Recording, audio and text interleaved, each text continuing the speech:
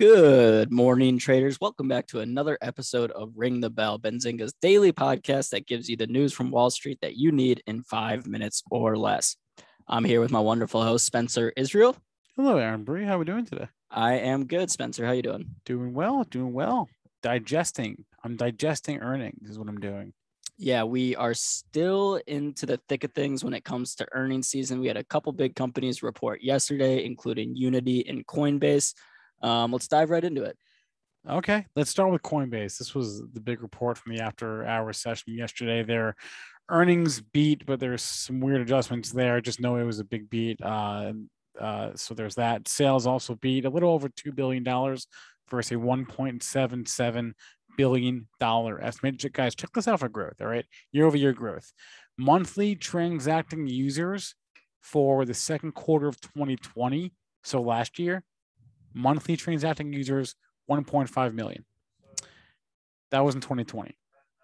Q2 of this year, 8.8 million. They went from 1.5 million to 8.8 million monthly. The metric is exactly what it sounds like, right? Monthly transacting users who have had one transaction in a given month, from 1.5 million to 8.8 million in 1 year. Bonkers growth. Trading volume went from 28 billion a year ago to $462 billion. That's trading volume, just insane growth year over year in terms of activity, in terms of net revenue was a huge number as well. So it was just a massive quarter for Coinbase.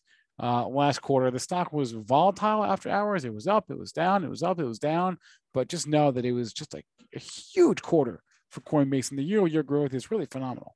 Yeah, I mean, Spencer, to put it in perspective, last year, October 2020, Bitcoin was around $12,000. Fast forward a couple months into March, it was up to $60,000. So a lot of people got into crypto during that time. Sure. We will see if there's another big crypto run that brings more people to Coinbase. I'd be surprised if we see as drastic of a growth this time next year. That's the question, isn't it? So Coinbase, huge growth. Stock, though, volatile in the after-hour session. Here's another one that had a great quarter, and the stock did rip higher, and that's Fubo, Fubo. Their earnings beat, their sales beat, and they raised their guidance. They raised their sales guidance for the year. They raised their subscriber guidance for the year, and they said their ad sales was up 281% year over year. In the second quarter. So just a huge quarter to go with a guidance raise.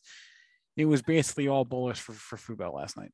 Yeah, and Spencer, we've talked about this before, but companies are willing to pay a higher premium for advertisements during live sporting events.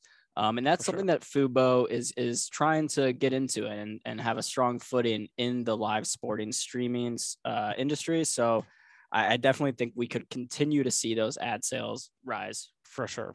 That's a really good point. Ad revenue on connected TV and streaming is in the early innings here. So this is theoretically only something that should continue to grow. Unity was the last big one last night. Their Q2 EPS, that's earnings per share, they lost 2 cents. Estimate was that they would lose 13 cents. So they beat that number. Sales also beat 273 versus $243 million.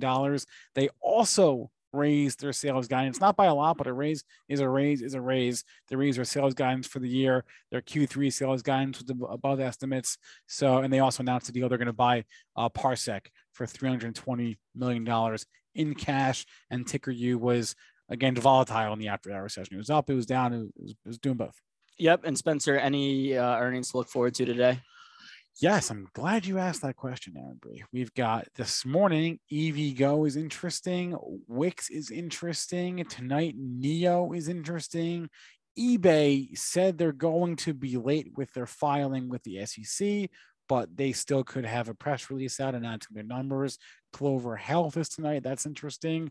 Blink, BLNK, and then the recent IPO Duolingo has their first report tonight as a public company. Yeah, and I see Bumble on there as well. Bumble's had a couple earnings reports so far as a publicly traded company. Would this be the second? Couple years for Bumble. No, Bumble went public. Yeah, a couple years for Bumble. They went public Oh, wow. Really? They went public this year? Yeah. Wow, time flies when you're having fun. Yeah, this will be their third report. All right, we'll back that up real quick. No, wait a minute. Holy cow. Bumble went public this year? Seems like it was wow. That's a wrap here for Aaron Bree with Spencer Israel. Ring the bell, subscribe, tell your friends, tell your neighbors, tell your cousins, and we'll see you tomorrow. Ding, ding, ding.